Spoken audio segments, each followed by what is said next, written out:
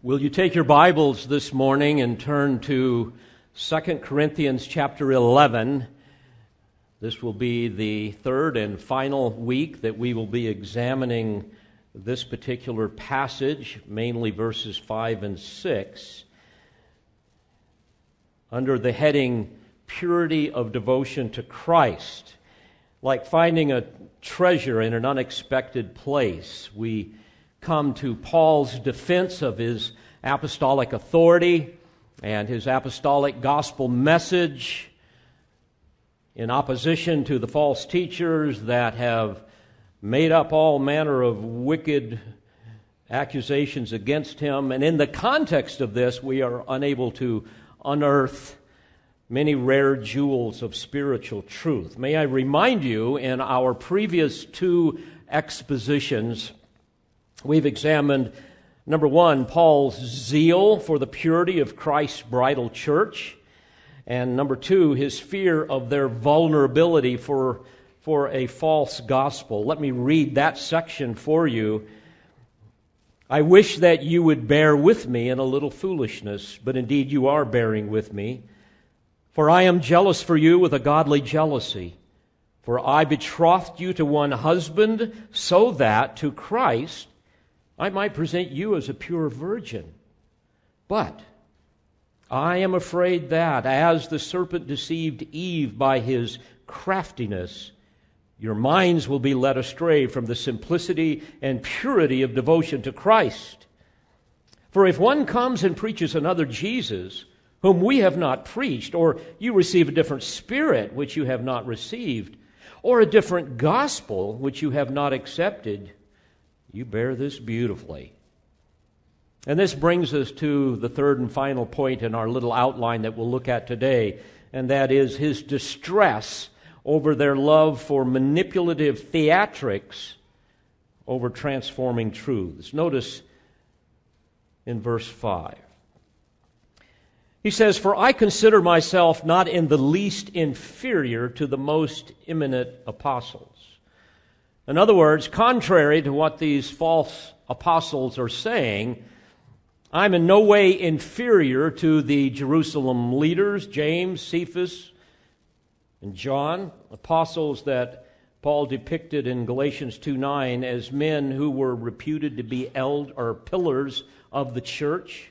And of course, this refutes the false apostles' inflated opinion of their own status. They were self-appointed phonies who deceitfully claimed the same authority as the other apostles, and they belittled Paul.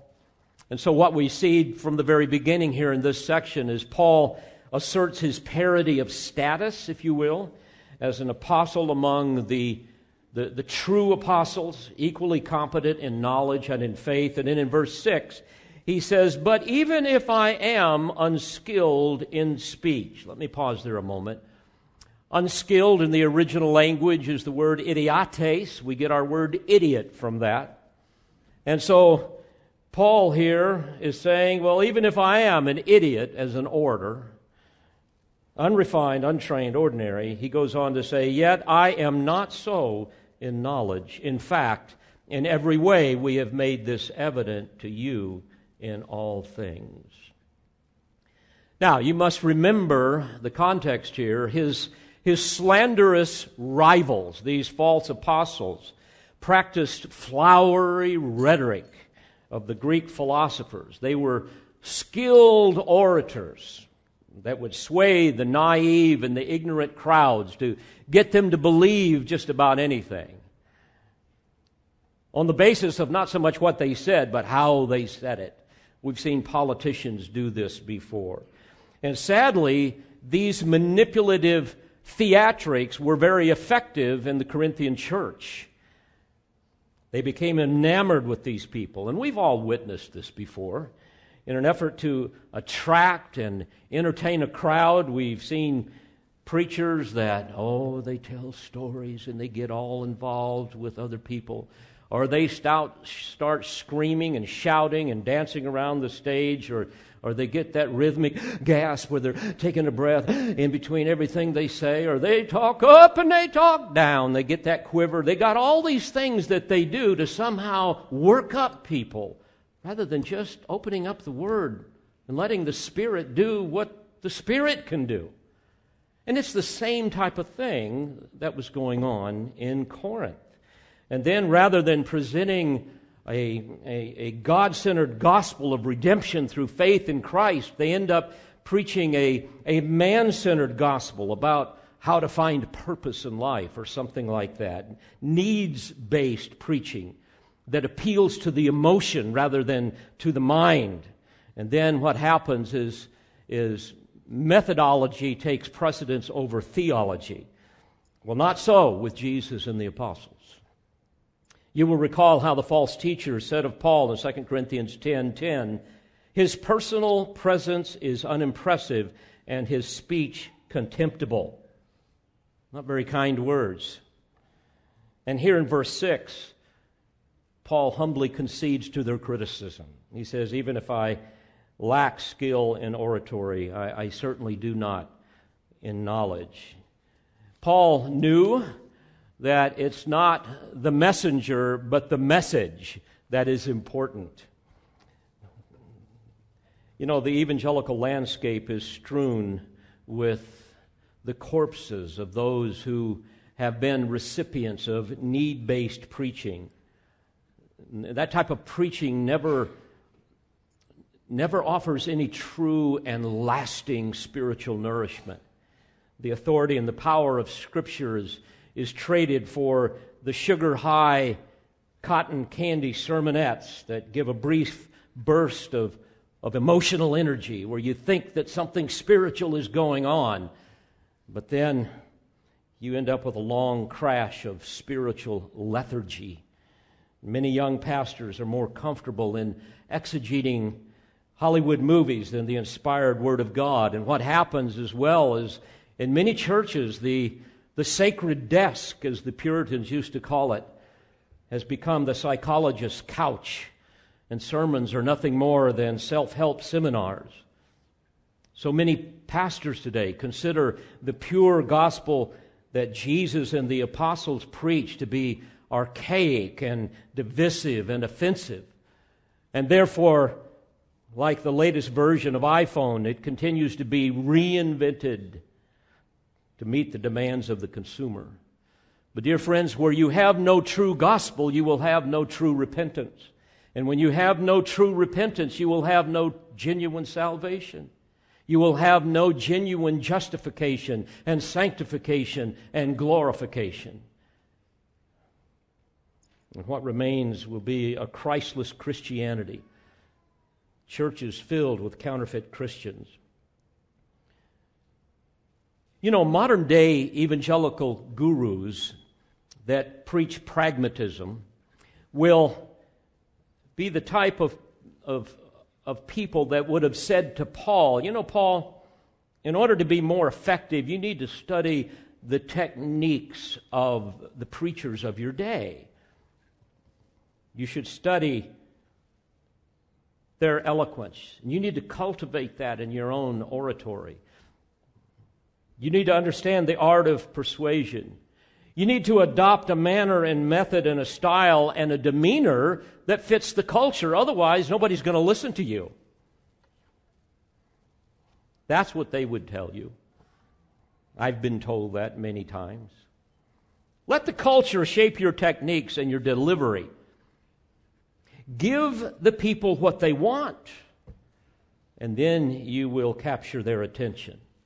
But it's interesting, as we read in Scripture, unlike the manipulative celebrity speakers of today, and even in that day, Paul's manner of delivery was unconventional, so much so that it might have been considered counterintuitive.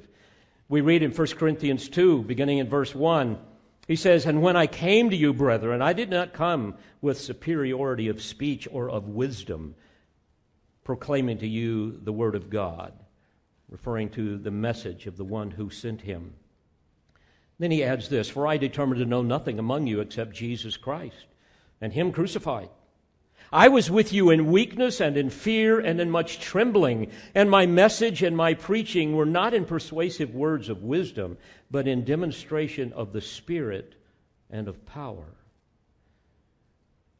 Whenever I think of the Apostle Paul, I try to put myself in his presence. And here my mind goes to, for example, Acts 25 and 26, which gives us a dramatic picture of who he was in his unconventional manner. Let me remind you of the context there.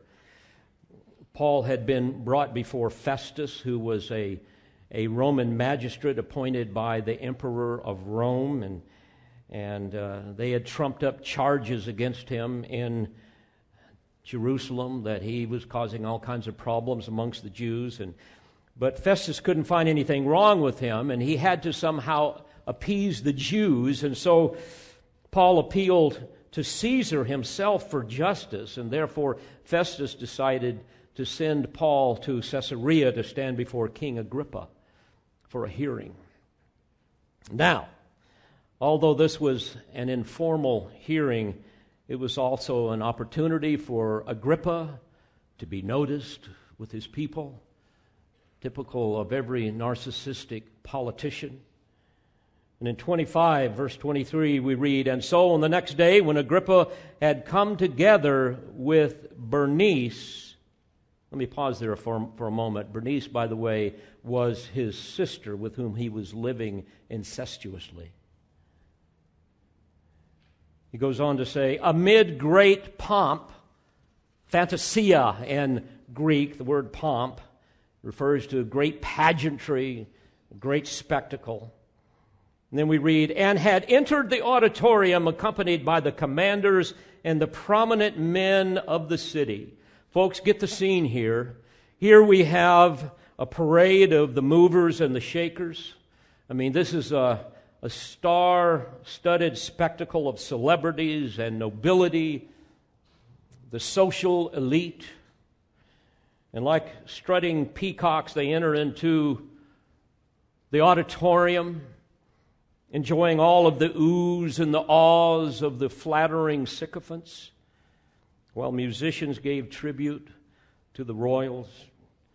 Agrippa would have been decorated in his finest silk robes, the robes of royalty, draped with colorful sashes, his body bejeweled with ostentatious necklaces, rings, and bracelets. And they wore lots of makeup. It was kind of first century drag queen type of thing. He would have had a priceless crown of gold on his head, one that was laden with emeralds and rubies. And he probably clutched a magnificent scepter in his hand as he slowly glided across the floor. And of course, Bernice would have been decked out in her finest and most seductive wardrobe, with the flamboyance of a Hollywood starlet at the Oscars. That's the scene. She would have slowly sashayed her way to some exalted seat of prominence next to her lover, her brother, careful to soak up all of the glares of envy and lust. And of course, Festus would have been adorned with the highest Roman fashion, slowly bowing and gesturing to the audience as he accepted their adulation. And then you would have had the Roman commanders there as well, dressed in their full military regalia, shining armor, red sashes, magnificent plumes protruding from their helmets. It would have been quite a spectacle.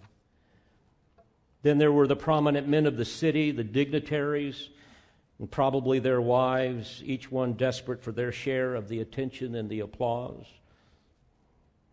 The smell of garlands and incense would have filled the auditorium, along with the sounds of processional music and cheers and laughter, applause. And then suddenly, all the boisterous adulation hushes, In verse 23 we read, "At the command of Festus, Paul was brought in." No pomp, no ceremony, no applause. Suddenly, the majesty of that moment was turned to mystery as the soldiers bring in this short, rather hunchbacked, bald-headed man with a rather large nose. Imagine the scene.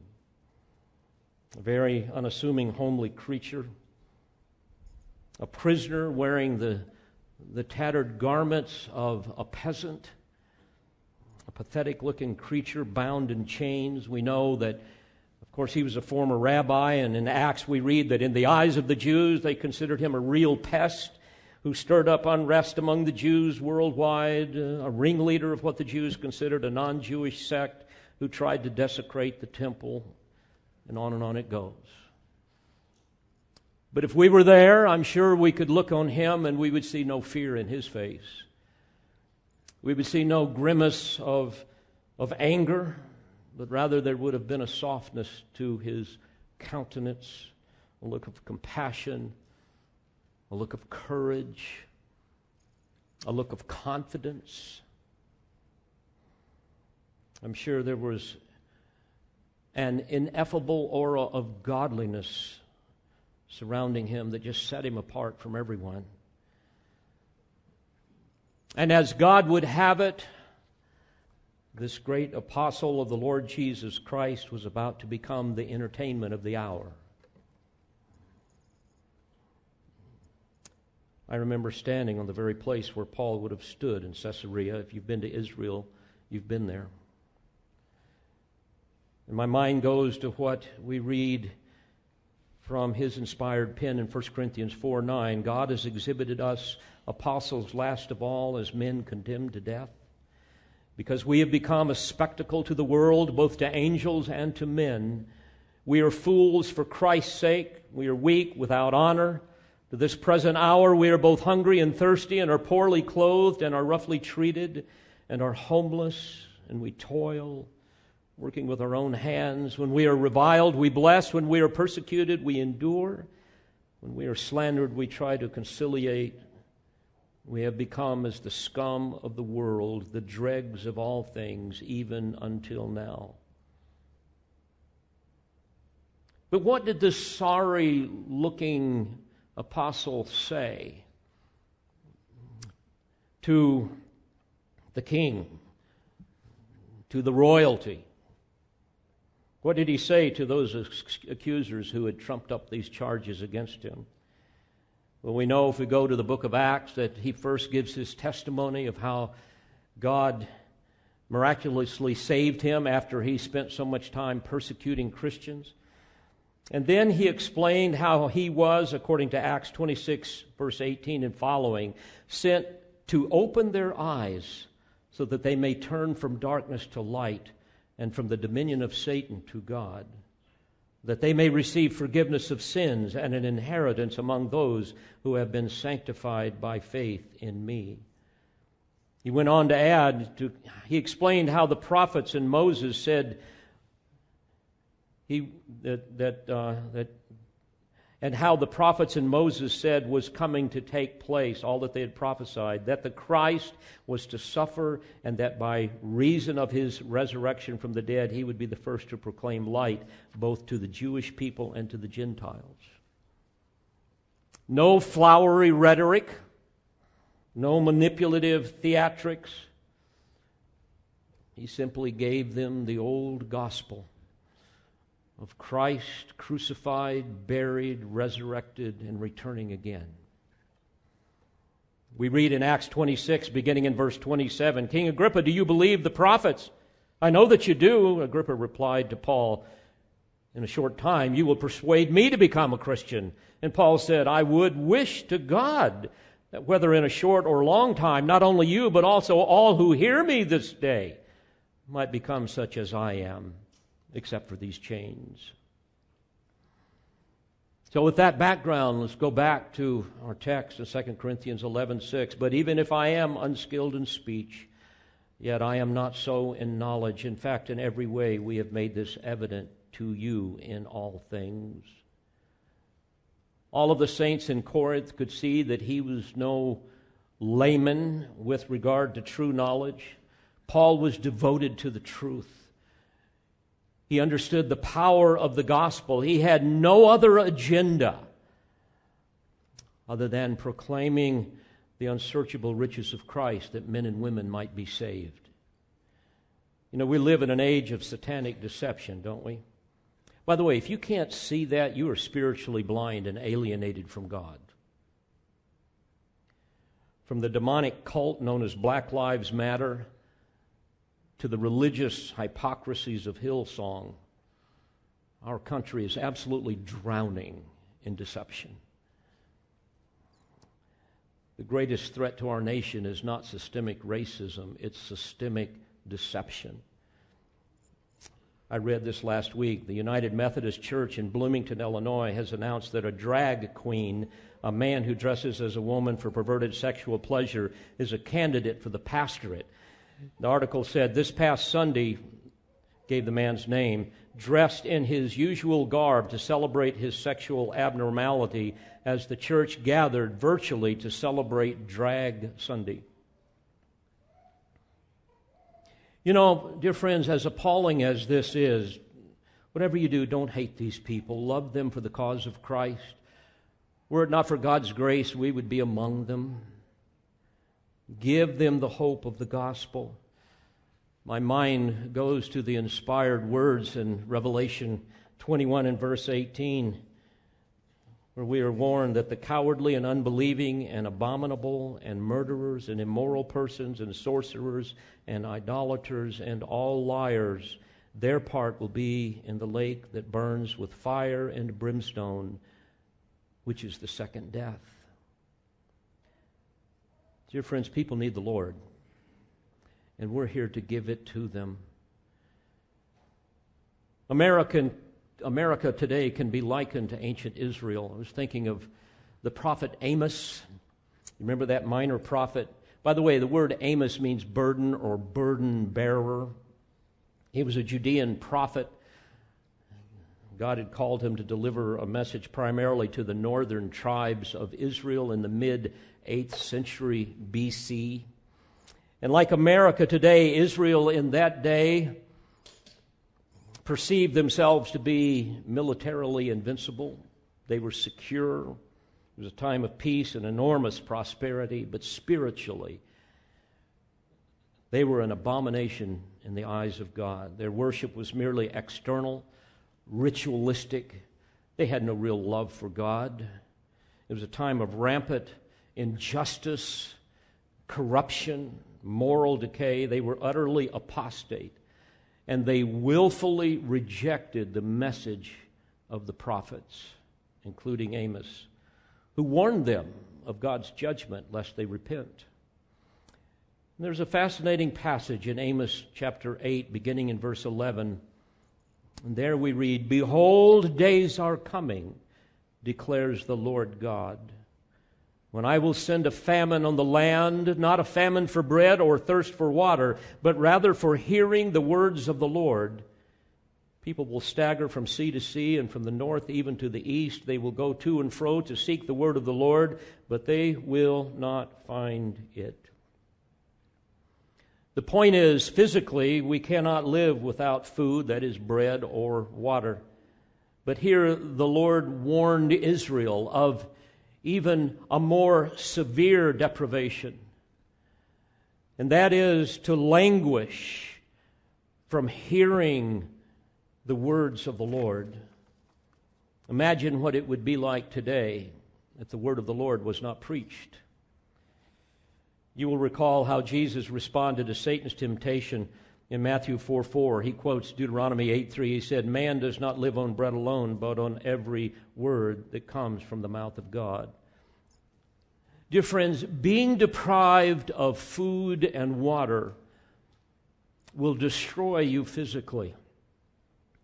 But being deprived of God's word will kill you spiritually, eternally. Our country is in the middle of such a famine, is it not? Today we experienced an increased shortage of Spirit-empowered biblical preaching.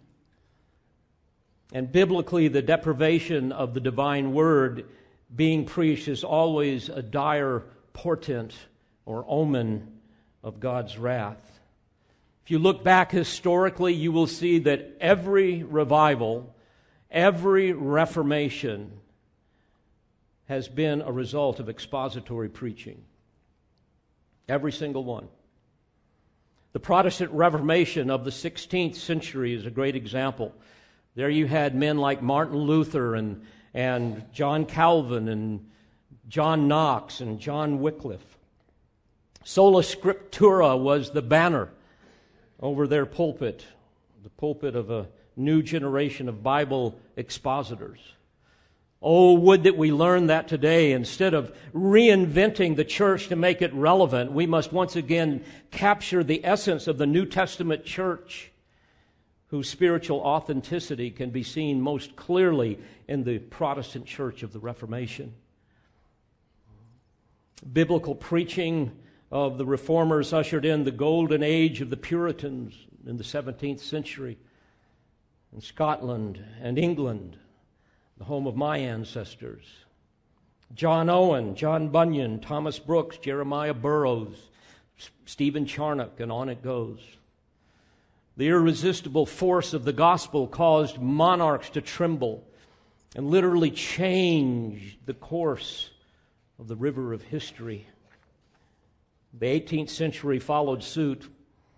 According to Stephen Lawson, quote, "The Bible-saturated preaching of Jonathan Edwards, George Whitefield, and the Tennants thundered through the early colonies.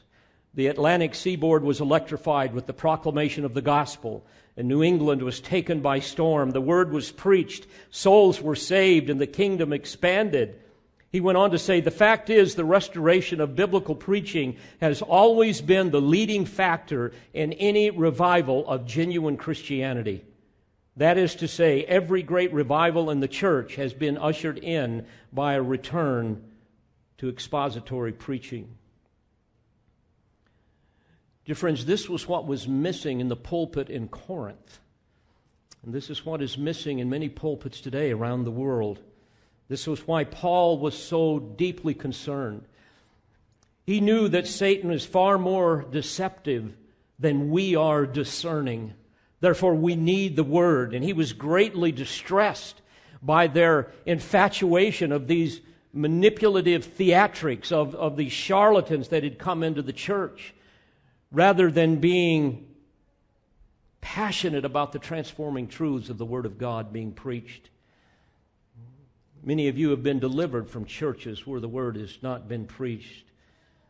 And what the church needs today is the systematic, in-depth preaching, doctrinal preaching, and teaching and application of the Word of God. Expository preaching. Exposit, by the way, just means to expound or explain in a detailed manner. Therefore, expository preaching is the doctrinal proclamation of the Word of God that is derived from an exegetical process that is concerned only with the revelation of God, not the revelation of man, not man's wisdom. And therefore, it will carefully convey the God-intended meaning of every passage of Scripture, which will inevitably be linked to other great passages, other great doctrines, other great theological truths. And then after the Word has been accurately explained, the preacher will passionately apply the meaning of the text to the contemporary issues of life. But like the showy false apostles in Corinth who manipulated the naive and the ignorant with their flowery rhetoric, and their flesh-enticing heresies, the evangelical church today is overrun with pastors that are more concerned with being trendy than they are being truthful. Doctrinal precision is not that big of a deal. What's important is pleasing the crowd. Private revelations, psychobabble, political theory, anything but the accurate exposition of divine revelation. These same problems also surfaced in the church of Ephesus. And here I'm going to shift to some passages in 1 and 2 Timothy.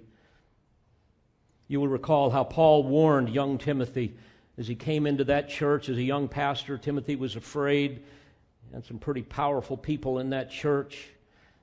In 1 Timothy 1, beginning in verse 3, he warned them about those who teach strange doctrines. And he warned Timothy not to pay attention to myths, referring to fictitious narratives, myths, and endless genealogies which give rise to mere speculation rather than furthering the administration of God, which is by faith. He went on to describe these false teachers in 1 Timothy 1:6. For some men, straying from these things, have turned aside to fruitless discussion, wanting to be teachers of the law, in other words, the Word of God, even though they do not understand either what they are saying or the matters about which they make confident assertions. Then the subject of apostasy continues to be the major theme throughout Paul's epistle to Timothy. So we can ask, well, what's a preacher to do? How are we supposed to respond? And what should every congregation insist upon in their pastor? Well, thank you, Spirit of God, for giving Paul the answer to that and giving it to us. The answer begins in 1 Timothy 4:6. In pointing out these things to the brethren, in other words, the great truths of Scripture, you will be a good servant of Christ Jesus, constantly nourished on the words of the faith and of the sound doctrine which you have been following. Verse 10 and following, for it is for this we labor and strive, because we have fixed our hope on the living God, who is the Savior of all men, especially of believers. Prescribe and teach these things. Now, let no one look down on your youthfulness, but rather in speech, conduct, love, faith, and purity, show yourself an example of those who believe. Until I come, give attention to the public reading of Scripture, to exhortation and teaching. Do not neglect the spiritual gift within you, Timothy, which was bestowed on you through prophetic utterance with the laying on of hands by the presbytery. Take pains with these things. Be absorbed in them, so that your progress will be evident to all. Pay close attention to yourself and to your teaching. Persevere in these things, for as you do this, you will ensure salvation both for yourself and for those who hear you. Pretty clear marching orders, right? 1 Timothy 6, beginning at verse 2, teach and preach these principles. If anyone advocates a different doctrine and does not agree with the sound words, those of our Lord Jesus Christ, and with the doctrine conforming to godliness, he is conceited and understands nothing. But he has a morbid interest in controversial questions and disputes about words, out of which arise envy, strife, abusive language, evil suspicions, and constant friction between men of depraved mind and deprived of the truth, who suppose that godliness is a means of gain. In other words, men who use the preaching of the gospel and the pulpit and the church to make a buck. 2 Timothy, he goes on, beginning in chapter 1 and verse 13, retain the standard of sound words which you have heard from me in the faith and love which are in Christ Jesus. Guard through the Holy Spirit who dwells in us the treasure which has been entrusted to you. And in chapter 2, beginning in verse 15, he says, be diligent to present yourself approved to God as a workman who does not need to be ashamed, accurately handling the word of truth. But avoid worldly and empty chatter, for it will lead to further ungodliness. And then he says this in chapter 3 and verse 1, but realize this, that in the last days difficult times will come. And then what he goes on to describe are pastors and church leaders. Here's what's coming. As leadership in the church, men will be lovers of self, lovers of money, boastful, arrogant, revelers, disobedient to parents, ungrateful, unholy, unloving, irreconcilable, malicious gossips, without self-control, brutal, haters of good, treacherous, reckless, conceited, lovers of pleasure rather than lovers of God, holding to a form of godliness, although they have denied its power. And then he says this, avoid such men as these. The Greek grammar is active-aggressive. It means from such turn away. Deliberately shun these type of people. Don't have anything to do with them. It's like Titus 3:10, where Paul told Titus, reject a factious man, a herotikos. Don't have anything to do with those kind of people. And he goes on in chapter 3 and verse 6, for among them are those who enter into, literally in the Greek, they creep into, or they worm their way into households and captivate weak women, referring to childish, immature women susceptible to false teachers. Women weighed down with sins. Carries the idea of being overwhelmed with past sins and present sins. They're led on by various impulses.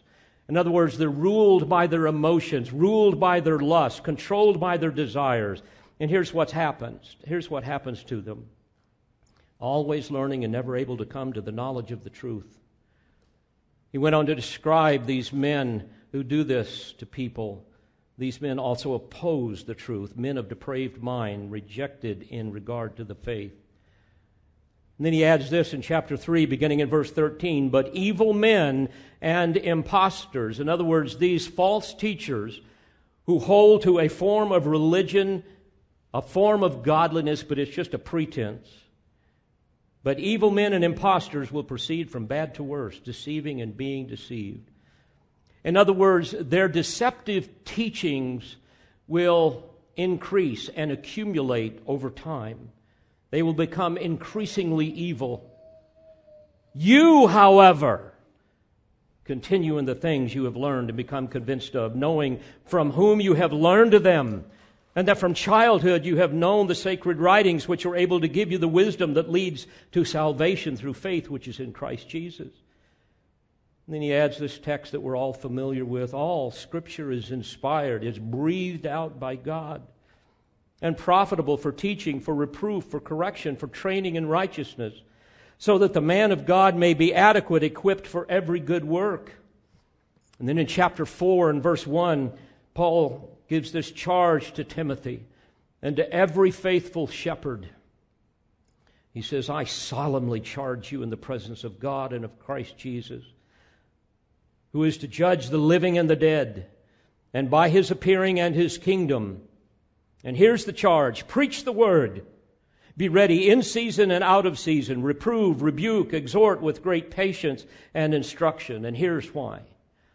For the time will come when they will not endure sound doctrine, but wanting to have their ears tickled, they will accumulate for themselves teachers in accordance to their own desires, and will turn away their ears from the truth and will turn aside to myths. But you, young Pastor Timothy, and every pastor, be sober in all things, endure hardship, do the work of an evangelist, fulfill your ministry. Folks, this is so important. It's important for you to understand, not only on the basis of knowing what you need to look for in a pastor, but also to understand the power and the importance of the Word. There are 9 imperatives, 9 commands that must rule a pastor's heart and life that Paul just mentioned. And by the way, none of these were characteristic of the false teachers.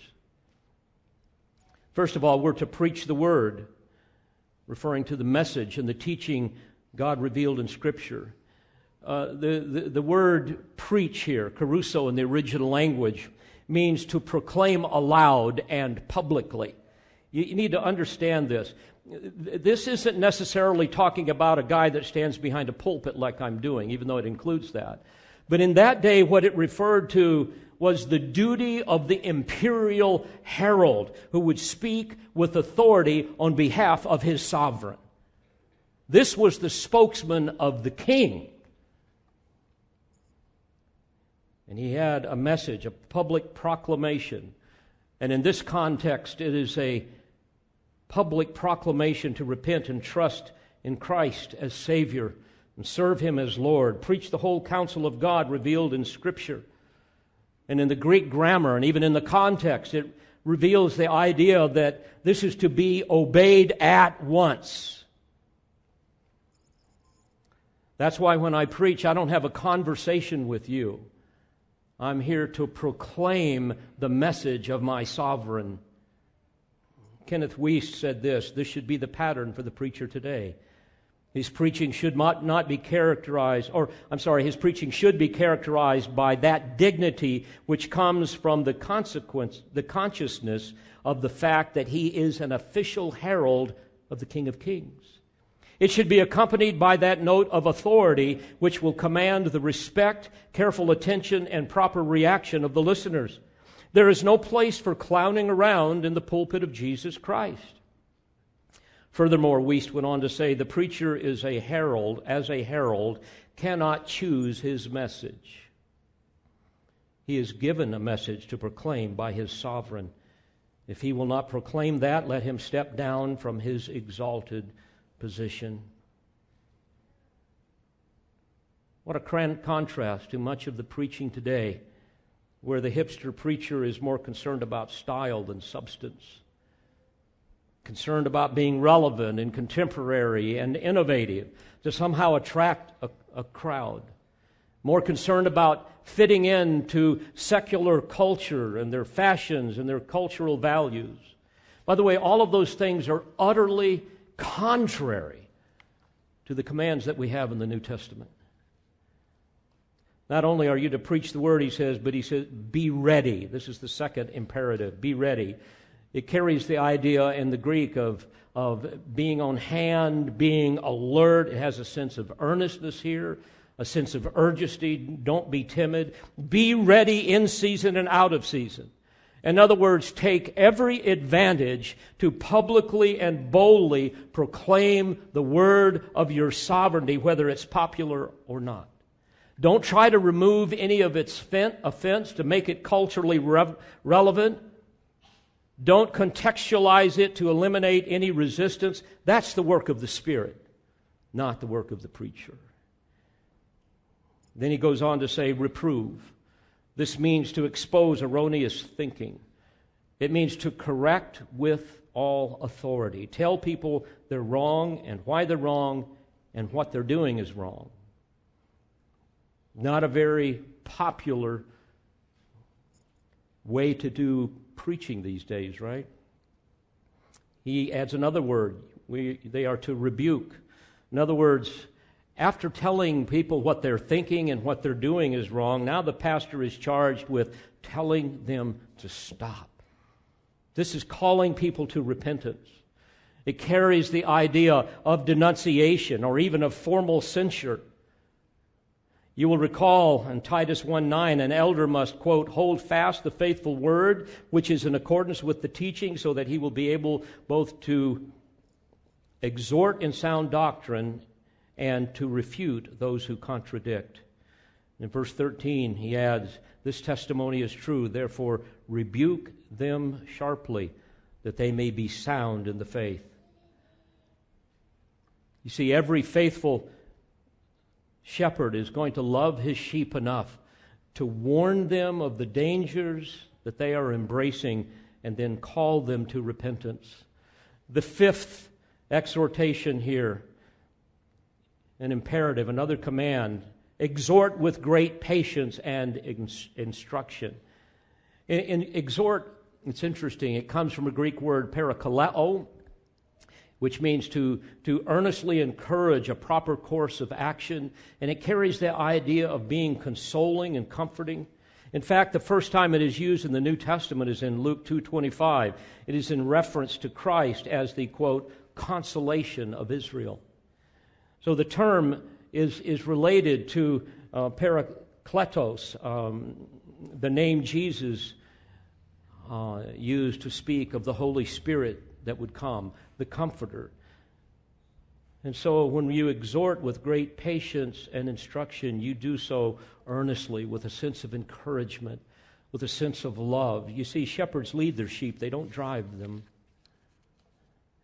Pastors who are constantly scolding their congregation are like abusive fathers who try to beat their children into submission. You know, the beatings will continue until the attitude improves. I mean, that doesn't work very well. You're either going to produce a rigid conformist or a total rebel. Galatians 6:1, you don't have this on your screen. It comes to mind. It speaks of how if anyone is overtaken in some trespass, you who are spiritual, restore such a one in the spirit of gentleness. Paul goes on in 2 Timothy 2:24, the Lord's bondservant, literally the Lord's slave, must not be quarrelsome, but be kind to all, able to teach, patient when wronged, with gentleness correcting those who are in opposition, if perhaps God may grant them repentance leading to the knowledge of the truth. And they may come to their senses and escape from the snare of the devil, having been held captive by him to do his will. And why are all these commands so important for pastors to heed? He says, for the time will come when they will not endure sound doctrine, but wanting to have their ears tickled, they will accumulate for themselves teachers in accordance to their own desires. In other words, be careful, Timothy. People in your church will want to dictate what you preach. Don't fall for that. And they will turn away their ears from the truth and will turn aside to myths. In other words, they will embrace deceptions related to false teaching that are not true, things that are contrary to sound doctrine. And then again, he says, but you, and here's the sixth imperative, be sober in all things. Be sober in all things. It carries the idea of being alert, being watchful, balanced, self-controlled. If I can use the word circumspect. In other words, dear friends, preaching the Word of God requires a deep concern for the dignity and the solemnity of what is taking place. The pulpit is no place for clowning around. I might even add that you will notice that there is a pulpit here in the center of the worship center. And the reason for that is to underscore the fact that the Word of God is the center of what we do here. And it's also a pulpit that hides much of me. Because you're not here to see me, you're here to hear the Word and see Christ. Whenever I'm asked to preach, I always tell them I want a pulpit. I don't want some see-through little glass whatever thing. It's not like I'm trying to hide, but I'm trying to not be seen. I feel that I even need to dress with dignity because I am the undeserving messenger of the Most High God who has called me and sent me to speak on His behalf. So I'm not going to parade around up here with a multicolored mohawk, skinny jeans all torn up, sandals, and some T-shirt.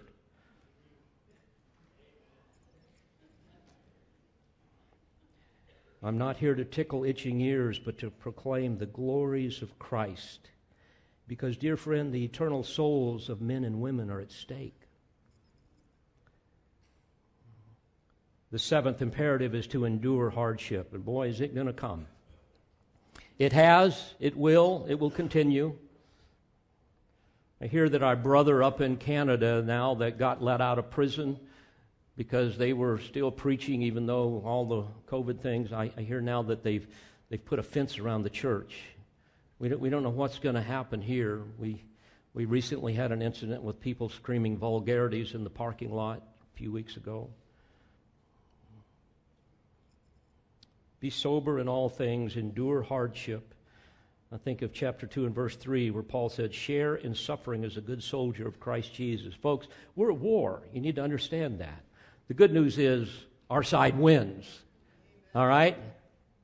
And then he says, number 8, do the work of an evangelist. In other words, proclaim the gospel in all of its purity and all of its power. Fulfill your ministry. And here that's the 9th imperative. He comes full circle. Fulfill your ministry. In other words, do all of these things I'm talking about, and you will fulfill your ministry. Oh, child of God, this is what you must look for in a New Testament church. And if this is not there, you shouldn't be either. Obviously, the false teachers in Corinth, like so many preachers today, bore no resemblance to the clear divine imperatives that Paul mentions. And to be sure, the world doesn't want this kind of preaching, nor does it want to be a part of this kind of church. I remember an encounter, been a couple of years ago, in the airport here I think it was in Nashville. It might have been in another airport. I forget. But anyway, there was some hipster pastors there, and I got to talking with them. And long story short, when they heard about expository preaching, doctrinal preaching, and all that time, they were saying, man, I don't know why you would do that. I mean, do people really want to hear that? I mean, our people don't want to hear that. I remember him saying, and this is a paraphrase, one of the lead guys, man, if I started to do expositional doctrinal preaching, my entire congregation would leave. Do you really expect me to do that? I remember him saying that. And my response is, it doesn't matter what I expect, it's what God expects. And that's what God expects you to do. Your ministry is designed to please Him, not to please man. So you either do ministry God's way or you do it your way. The choice is yours and the consequences are yours. Some have asked, why is there such a decline in true expository preaching? And the answer is quite simple. It's because there is a loss in the belief of the authority of the inspired Word of God. That's why. A diminution in the belief that the Bible is indeed the inspired, inerrant, authoritative, infallible, all-sufficient Word of the living God. And I would ask you, what is your spiritual authority? Is it what Mama taught you when you were a child? Is it what your church taught you? Is it what you kind of think on your own? Is it man's wisdom or is it God's wisdom?